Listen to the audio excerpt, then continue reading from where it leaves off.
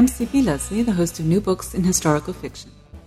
Today I'm speaking with Lucy Sanna, an accomplished writer who has just published her first novel, The Cherry Harvest, which offers a new and unexpected look at World War II. Most North Americans think of World War II as something that took place over there in Europe and Asia. There are exceptions, of course. Many people experienced, or at least have heard of, the internment camps that confined U.S. citizens whom the government viewed as a threat, primarily those of Japanese extraction. But I, for one, did not know that German prisoners of war were brought to the United States and held in various places, including the Midwest, where they worked in some cases as farm laborers. This history forms the backdrop to Lucy Sanna's The Cherry Harvest. At the beginning of the novel, the POWs have not yet arrived. If you imagine that your right palm is the state of Wisconsin, your thumb will be Door County, jutting into the depths of Lake Michigan. This far north, it's a short season of blossoms and fruit, so you have to catch it just right. Come late May, take a low-flying plane from Cherryland Airport clear up to Rock Island, and you'll glide over 3,000 acres of pink and white fluttering blossoms. In the best of years, these trees supplied the entire nation with cherries, but that was before the war. Chapter 1. The rain came again, harder this time. Charlotte pulled her knit hat tight, pushed up the collar of her gray wool coat, and stared through the chicken wire at the rabbits. Kate's prize rabbits. She entered the pen and chose a plump one, furry and warm in her cold hands. Its heart thumped like a tiny sewing machine. Charlotte brought it into the dim barn and stroked its fur until it calmed, trusting. She hesitated a moment. Stealing from my own daughter, then picked up the butcher knife. When she caught the jugular, the sewing machine stopped. The muscles loosened and the body flopped open. Blood spattered and dripped from strands of Charlotte's white blonde hair. After stringing up the animal by its heels, she clipped the skin at the hind legs and pulled it down over the thighs and fat belly, turning it inside out like a glove. A ribbon of dusty light slanting through the window illuminated the slick white body, front paws hanging together as if in prayer. And now please join me in welcoming Lucy Sanna. Hi, Lucy. Thank you for agreeing to talk with me today. Hello, Carolyn. Thank you so much for inviting me. According to your website, you've been writing most of your life, poetry, short stories, nonfiction, but your first novel came out just 2 months ago. So tell us about your life and writing career before The Cherry Harvest. Well, basically, when I was 8 years old, I knew I wanted to be a writer. Primarily writing, I knew I wanted to be a story writer. I wanted to write stories. And I started writing short stories and poetry when I was in grade school, probably just fun little things. I mean, little nothings. And then when after I got out of college, I went into the publishing world. I was an editor at a publishing company, which was great fun. But then California called me. I was living in just outside of Illinois, just outside of Chicago. California called me, and I went out there, and I didn't find a job at a publishing company, so I went to work at an energy think tank, and basically in corporate communications, writing things like annual reports and executive presentations, things like that, which was great. It was a really great place to work. It was fun. But all along, I kept working on the stories. I wanted to write stories. That was always the pinnacle. That was always the holy grail. Basically, the novel was the holy grail. So finally, I feel as if I've arrived. June 2nd, when my novel launched, I really felt as if I've made it, at least to that level of my dream. I have to interject something here. When I went to your website, you have the most wonderful stories about your early life. So I will give the address at the end. Oh, great. And I encourage listeners to actually go and check it out about the first time you fell out of a tree and various other things.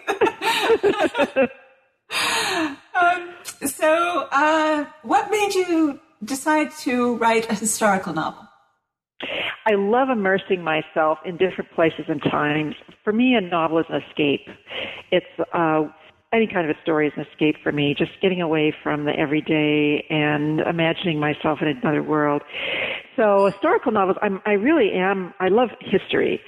So, and I also love research.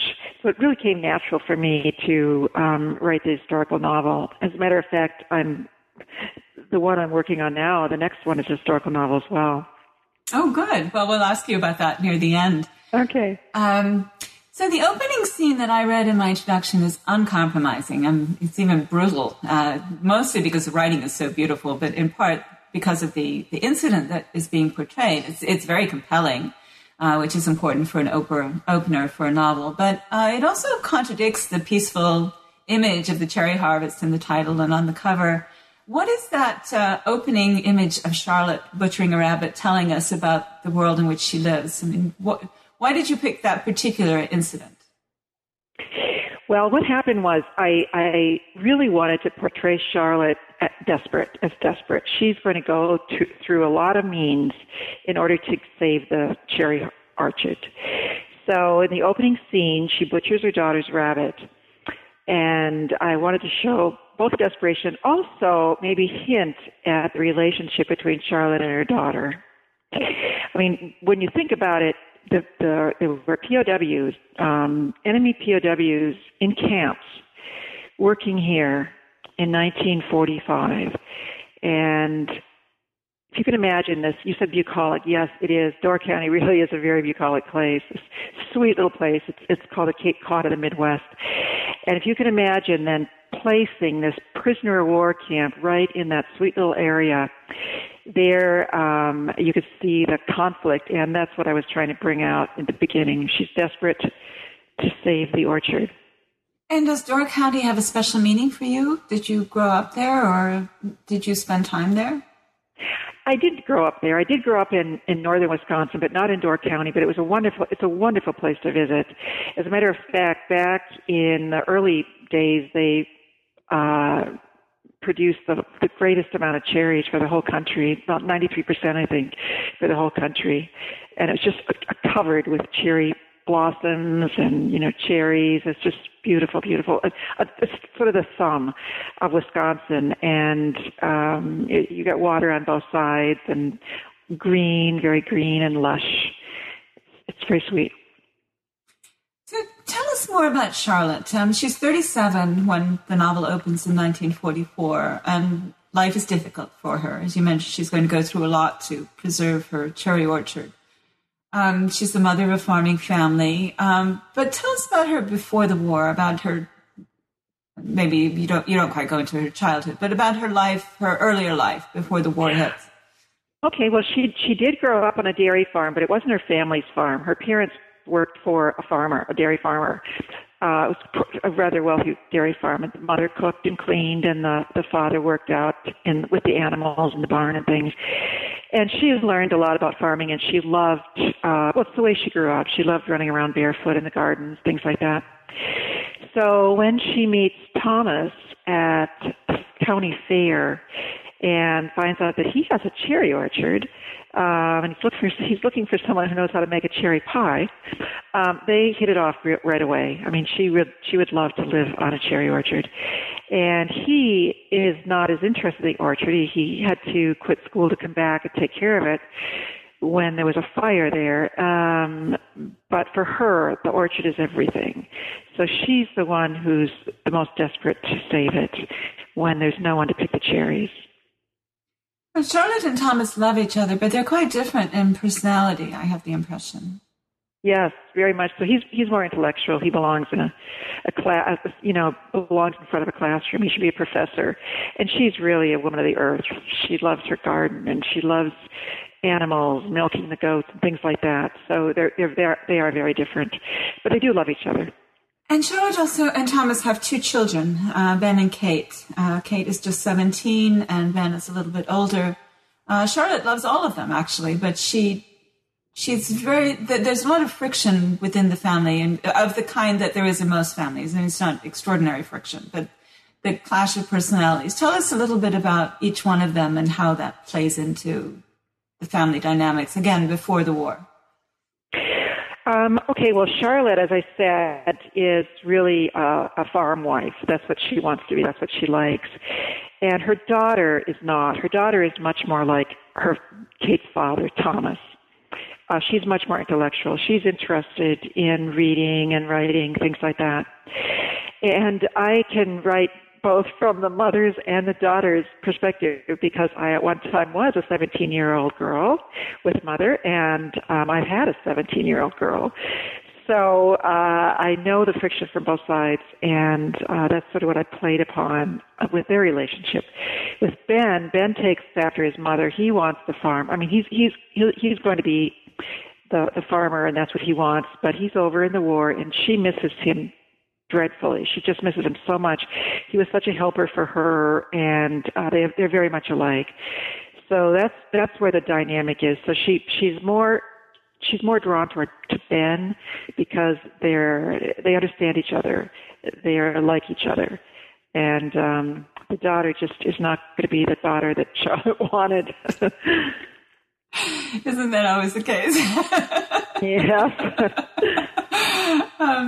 I didn't have a daughter. I had a son. I still have a son. But I was a daughter. I can remember. Yes. So the war does arrive. It arrives in 1939 for Europe, and of course in 1941 for the United States. How does it affect Charlotte and her family specifically? Okay, so what happens is because Thomas is a farmer, he doesn't go to war. But the people who go to war are the ones who used to work the farm. So the migrant workers are gone. They go. The men leave the factories, and I'm sure your listeners have heard about the women, Rosie the Riveter, and all the women who went to the factories. Well, so did the migrant workers.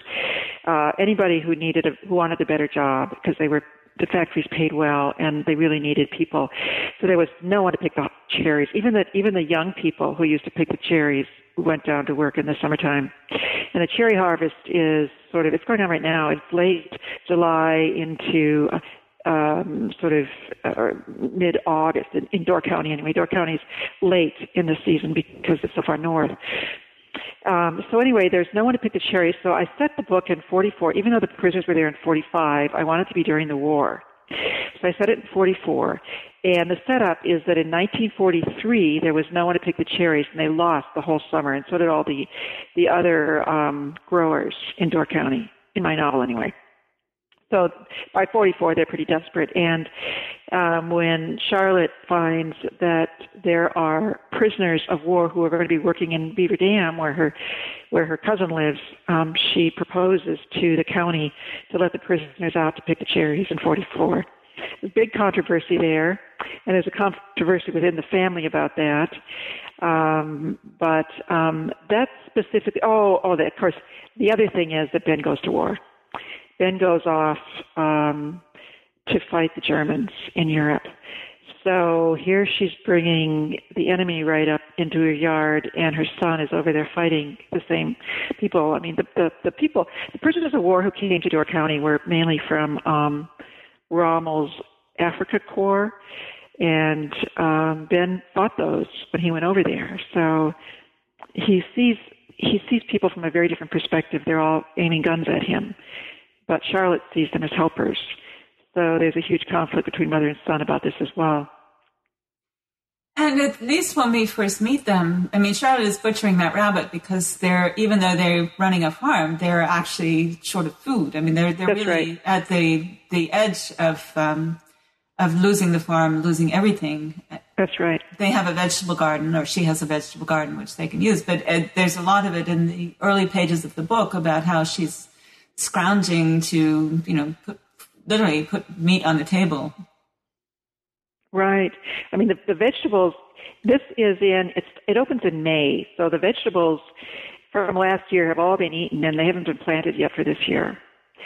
So the only thing they have to go by is they milk the goats. They have 2 goats. They could sell the milk. They could trade that. They've got chickens. She trades the eggs for things. And then they have ration stamps, and she uses those for things that maybe she should be using for food, but I don't want to give anything away. But she does do things for Ben that are special instead of putting food on the table. So, as I mentioned in my introduction, it was a real surprise to me. I had not, despite being a historian, I had never heard that German prisoners of war were actually brought to this country. How did you find out about that? Well, it's very common that people haven't heard about it. Now, I could tell you why. When I found out about this about 4 years ago, I was shocked that there were prisoners of war in Door County picking cherries. And I looked into it. If you look on the internet, there's scattered information. There isn't very much, and it's not all consistent. So I went to Door County. I spoke with the people in the library. There's a great resource room in the Door County Library. I connected with the people at the Historical Society, both in Door County and in Wisconsin. And I spoke with people who were living here at the time. For example, one of the fellows was 14, living on his father's farm when the German POWs came to pick cherries for the orchard. So I looked for more and more stories, found them. Those are the people that, it's a very small, diminishing group of people who might be able to tell you the stories. And I also talked to the people at Fort McCoy, which is the fort that they brought some of the first ones to here in Wisconsin. So basically what happened was in 1941, when the U.S. entered the war, the British had captured thousands of German prisoners. And rumor had it that Hitler was going to airdrop weapons into the camps so that the prisoners could attack from within. And so the British asked the U.S. for help to get them out of there. Well, there was no place in Europe that was safe, and even if there had been, they would have to be supplied. I mean, right now the U.S. was already sending supplies to the British and to the American soldiers. They would have to send supplies to the POWs. They would have to guard them. It would be very difficult, especially since the war was moving from place to place. So what they did was they brought them home on returning Liberty ships. Those were the supply ships. They brought them home back to the U.S., and by the end of the war, there were more than 400,000 prisoners of war housed all across the U.S. They were mostly German, but there were also some Italians, some Russians, and some Japanese. And this was in addition to the Japanese who were American citizens and interned here. So anyway, there was a great proportion in Wisconsin. At the time, Wisconsin was a third of German heritage. So, they welcomed them. So anyway, they started out by putting them in military forts. And then when they were bringing more and more, they didn't all fit in the forts. And also when they realized these prisoners could actually pay their keep, they discovered which ones were the safe ones. At least they thought they were the safe ones. I've got one fellow in my book who's not one of the safe ones. They discovered, they figured out which ones would be the safe ones to let out. And basically what they did was they harvested crops across the country. They worked in canneries. They worked in factories that were not military factories. And they were paid scrip, which they could only use in the commissary. And at the end of the war, they were sent back to their native countries, although as far as the Germans in Wisconsin went, a number of them escaped, a number of them were hidden by the farmers, and some who had gone over there were brought back by the farmers to work here and are living here now. Wow, that's really amazing. I know. What a great story.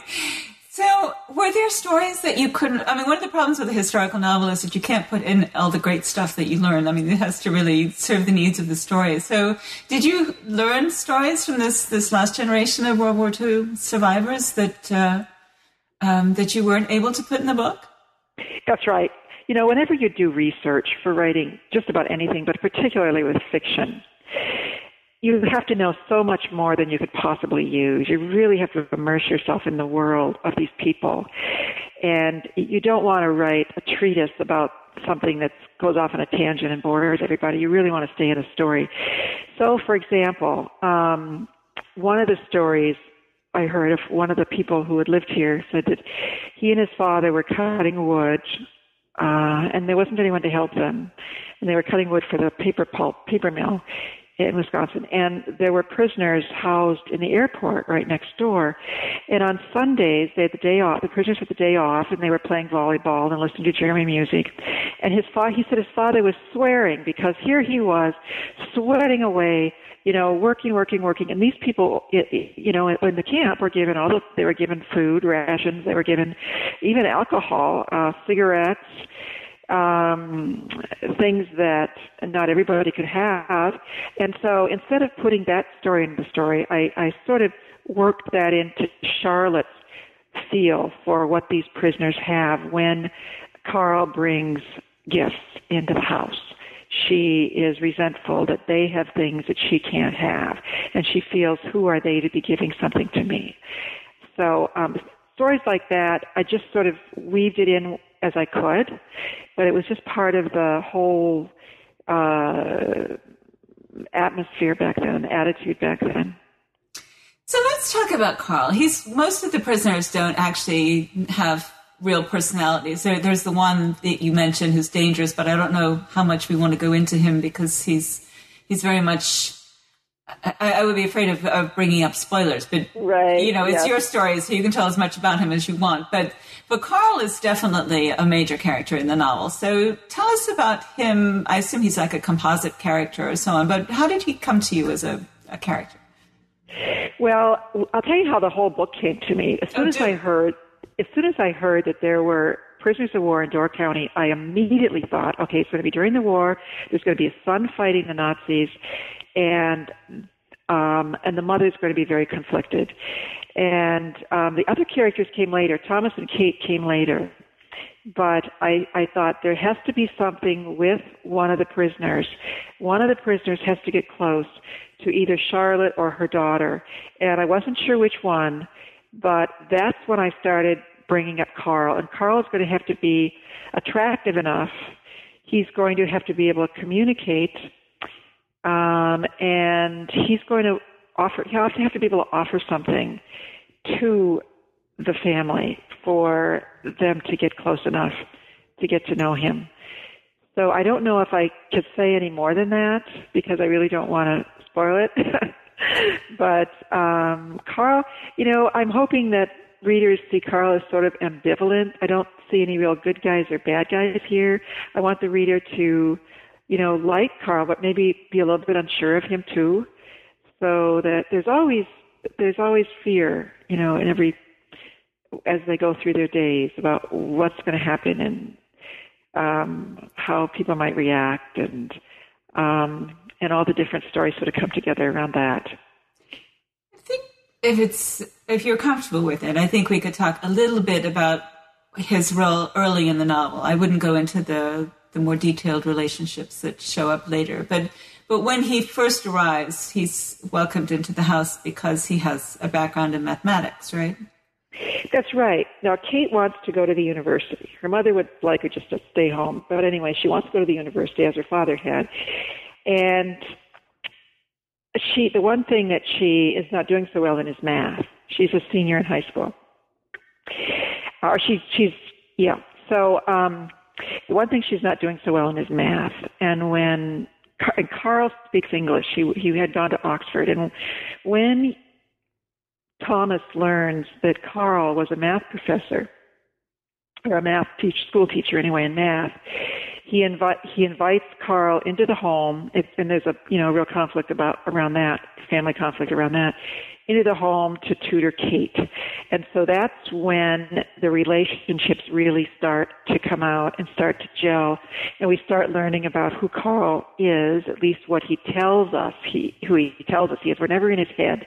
We're only in the heads of Charlotte and Kate. We only know things from their perspectives.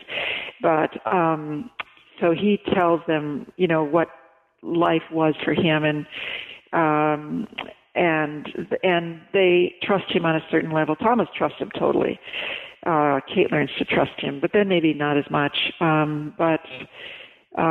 Anyway, that's where we get to know Carl. One of the elements of this, and as you say, we only see Carl from the perspective of Charlotte and Kate, so we don't know whether he's telling the truth or not, but I have the impression that it's a broader issue, is that when Ben comes back, and you make no secret that he comes back, so I won't say anything about the circumstances under which he comes back, but he does. As you mentioned earlier, he sees these prisoners as kind of undifferentiated Nazis, and it's perfectly understandable that he does see them that way because, as you say, he's been off fighting them. Right. But Carl at least claims that he is not a Nazi, and so we don't know whether he's telling the truth. Obviously, it's to his advantage to say that. But there is this kind of impression that perhaps some of the prisoners were not actually sympathetic to to the cause. They were simply trying to avoid being sent to a concentration camp or something. So is that something else that you came up in the stories of that you were? Yes. Your yes, research? For sure. Yes. As a matter of fact, a number of stories came up where the men, they were boys. I mean, maybe they were 18, maybe even 17. The ones that came over here were early 20s for the most part, 18 to say 21. And many of them said that they were drafted. They didn't want to go. And some people, I've also read, and it's hard to know what's true and what's not, but I've also read that the people who didn't want to go to war, who weren't for Hitler, were the ones, the boys were the ones who were sent up to the front to either get killed or captured. And there were people who were captured, a lot of them that were not Nazi sympathizers at all. And one of the things I failed to mention when you said you had never heard about this before, and I had neither, was that after the prisoners were sent back, while the prisoners were here, the U.S. Army, they were under the auspices of the U.S. Army, the U.S. Army asked the media, there was a media blackout on this. They were not to talk about it. And after the prisoners were gone, the records were destroyed. I imagine that there's still some classified records someplace. When I spoke with the people at Fort McCoy in Monroe County, Wisconsin, she sent me, with a PR person, sent me some items that said unclassified, and it included some pictures of the camp, but not of the people in the camp. I have pictures of people in the camp. I'm putting together a presentation right now, so I'm finding a lot of things and talking to more people. But yes, there were a lot of people who were prisoners over here who were not sympathetic to Hitler at all. So there was a media blackout on the entire project of the That's right. of the prisoners of war being here and working here? Yes, that's right. No wonder nobody knows about it. I don't feel so bad now. And the other thing is that they didn't put them in just any place. They put them out in rural areas where they were really needed and where there wasn't any big press either. So the people who were in the rural areas wanted them there. Nobody's going to complain. And then they moved. The ones who were picking cherries in Door County were then sent over to Minnesota to pick potatoes when they were done, to dig potatoes when they were done here. So they moved around. Yeah, I mean, when you think about it, it makes sense that they were so young because soldiers usually are. But for some reason, I didn't think of them that way when I was reading about them. I thought of them as being, I guess, in their 30s or so. Well, Carl is older. I say that because I want him to be sort of between Kate's and Charlotte's age. Oh, okay. That's where I got that impression. Okay, so it was deliberate. It wasn't just me misreading it. No. Well, that in a way aligns some of the things that you said earlier. If many of them were not sympathizers and they were very young and they had been drafted, it's easier to understand why farmers would hide them or, help them escape or whatever, local farmers. Because over time you would build relationships and you would, they would probably become like the farmers' kids in a sense. That's right. Exactly. The farmers are there picking cherries. I mean, the prisoners are there picking cherries. Tell us a little bit about the conditions under which they live. Actually, they had it pretty good. They were probably shaking in their boots when they were on their way over here in the bottom of the Liberty ships, not knowing what they're going to face. Although I have to say, their pictures of German soldiers being captured, they're just so thankful to get out of the war. They're just so thankful to get away. And they were so glad that it was the Americans who captured them, not the Russians. They were scared to death of the Russians. So anyway, they came over here and they were... the U.S. followed the Geneva Conventions. Unlike the other countries who held the U.S. prisoners, the U.S. followed the Geneva Conventions. They were given good food. They worked for pay. They had time off. They were given all sorts of ways. They were allowed to write letters to their families. So they were pretty happy. They were pretty happy here. And that's why some of them escaped to stay here. Some of them hid. And they were treated very well. And Germany was devastated, of course. I mean, I'm sure they didn't want to go back there. That's right. That's right. And now I'm just talking about the German ones. As far as I know, at least during the war, the other prisoners were not let out to work. And there were some difficulties with the other ones. It was just the Germans who were let out to work. And maybe because they're Caucasians. You know, yeah, I wonder, right. It does make you think about it, right. I mean, this was the 40s, so it's not that surprising. Yes, it could well be racist. But I did find pictures of Italian prisoners cooking in big kitchens, you know, with their chef hats on, and they looked like they're having a grand time. Well, it's a good thing Ben didn't see those. Yeah, right. So another factor that operates in the back of this novel, and again, I'm not sure how deeply you want to go into it because of because it becomes more important later, but social class is definitely an element in this novel as well. And it's interesting because you have the sort of the national clash, and even that is more it's more internal to each nation because Ben and Charlotte don't have the same view of these prisoners of war, and then there's of course the German American difference. But talk a little bit about what the social structure of this area is and how that plays into your novel. Okay, well, basically, Door County is and was back then it's a real tourist area, especially in the summertime, but now in the wintertime as well. Everybody goes up there for the cherry harvest, and they go up there and they also go up there for the cherry season, the season of blossoms. It's so beautiful. So anyway, a lot of people are going up there for that, and then they sort of leave, and the growers are there. They're small towns, you know, so you have your little grocery stores, and you have your little markets and restaurants, but basically small towns and the growers. And then you have people who have vacation homes up there, and that's what Kate comes in contact with. As a matter of fact, the story about Kate came to me when I was visiting Door County. I was with my daughter. Her name was Katie. Nothing to do with Kate, though. I just like the name Kate. It's a strong name. So we were staying on Lake Michigan, right where I placed the orchard. As a matter of fact, it used to be an orchard there. And we walked up along the beach one day and came across a house set way back, a large house, and I knew whose house that was because my brother had gone up to stay there. It was a politician's house.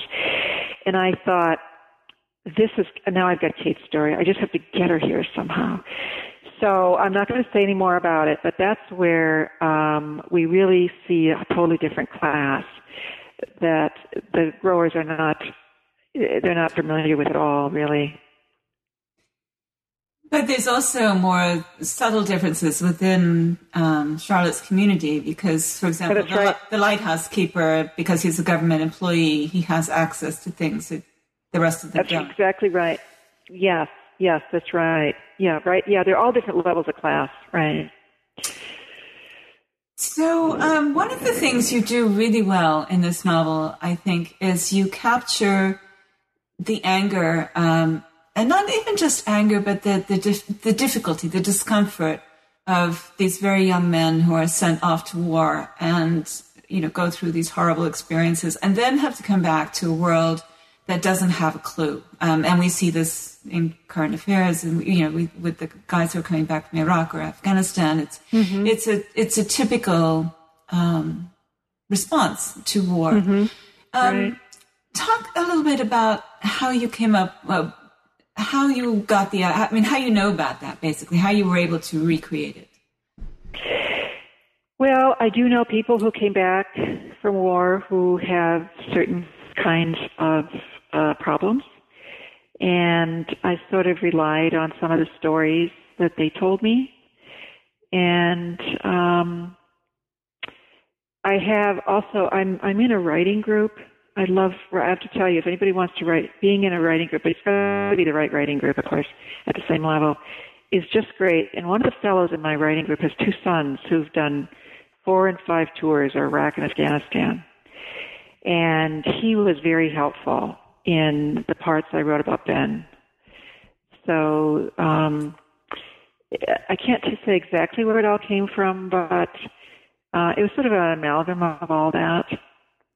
It's a topic that's of great interest to me because I don't know anything about it, but I'm a medievalist, and so my novels are set in the 16th century, and as a result, most of my male characters are involved in war from the time they're 15 until they either die or, get so old that they can't sit a horse anymore, and then they're shipped off to something else. And so in that case, I'm always trying to figure out what it means if your entire society is focused that way. Here, it's a slightly different problem because Ben's entire society isn't focused on war. That's right. They're focused on getting the cherry harvest in, and then and so they're able to do things which to him seem completely illogical. Banal. Yeah. So tell me more about the writing group. I'm in a writing group. It has literally, I would not have been able to produce my novels without it. It's been wonderful. So how did you find them, and how do you work with them? Well, it was a wonderful thing that happened. I went to Santa Barbara Writing Conference, and this was, maybe about 15, maybe even more, maybe even longer ago. And I met someone whom I didn't know that she had been in a writing group, and she was moving to Idaho. And I was in California, and She was there to advise people on what they should do with their writing, and she looked at the first 3 pages of whatever you brought. I brought 3 pages of a novel I was working on at the time, which is now in my closet. So anyway, she said to me, "Are you in a writing group?" And I said, "No." She asked me where I lived, and she told me about the writing group with Antoinette May, who's a New York Times bestselling author, in Palo Alto, California, which is right near where I lived. And so, we looked at each other's things, and there are only 4 people in the group, which was perfect. I'd say 4 or 5 is perfect. And we would meet all afternoon, once a week. Or did we meet twice a week? Once every 2 weeks back then, maybe. We would meet from, say, 1 o'clock till 6 o'clock. We'd each bring, maybe about 15 pages. We'd read aloud what we had brought, and everybody would have a copy and mark it up, and then we would discuss it. So that's sort of how I worked through this novel. It's just great to get all these different opinions. And, in the end, it's your work. So if someone doesn't like something, well, you have to maybe look at it to see why. But in the end, it's your work, and it's up to you to make it what you want it to. So we don't really write each other's novels, but the input really does spark a lot of new ideas and thoughts. And the different people in the group, I'm come from a sort of an editorial background. I was an editor at a publishing company. I can add a lot of editorial stuff. Toni comes a lot from, she's got a great sense of story. And other people bring different things. There were 2 men and 2 women. And I think that's perfect because each one of us brings a whole different side to the characters that we might not understand otherwise. So were you working on the cherry harvest when you joined the group? No. As I said, I learned about this about 4 years ago. I started the cherry harvest. Cherry harvest took me 2 years to do the research and writing, and then it was a year just with the publisher getting published. So no, that book I was with them, but that wasn't the first one I was with them with. No. But it was the first one that you found an agent for. Actually, I had agents for the other ones too, but I don't want to go into those stories. Okay. This agent is just super. That's all I'll say. So what would you like readers to take away from the cherry harvest? Well, I guess maybe, I never thought about that question before, but I guess a respect for different ways of life and an understanding of the different kinds of emotions that people would feel based on what they're going through. I don't know that many people who are farmers, but, in reading about this and hearing about it, I learned a lot about what they have to go through, and it's very different from the world I'm from. And then, of course, I don't know war.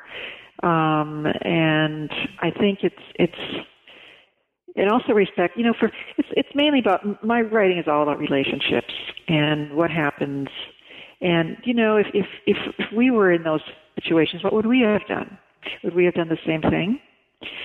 So it's, everything is sort of, they're choices, and the choices we make really determine so much more than what we think that choice is going to be.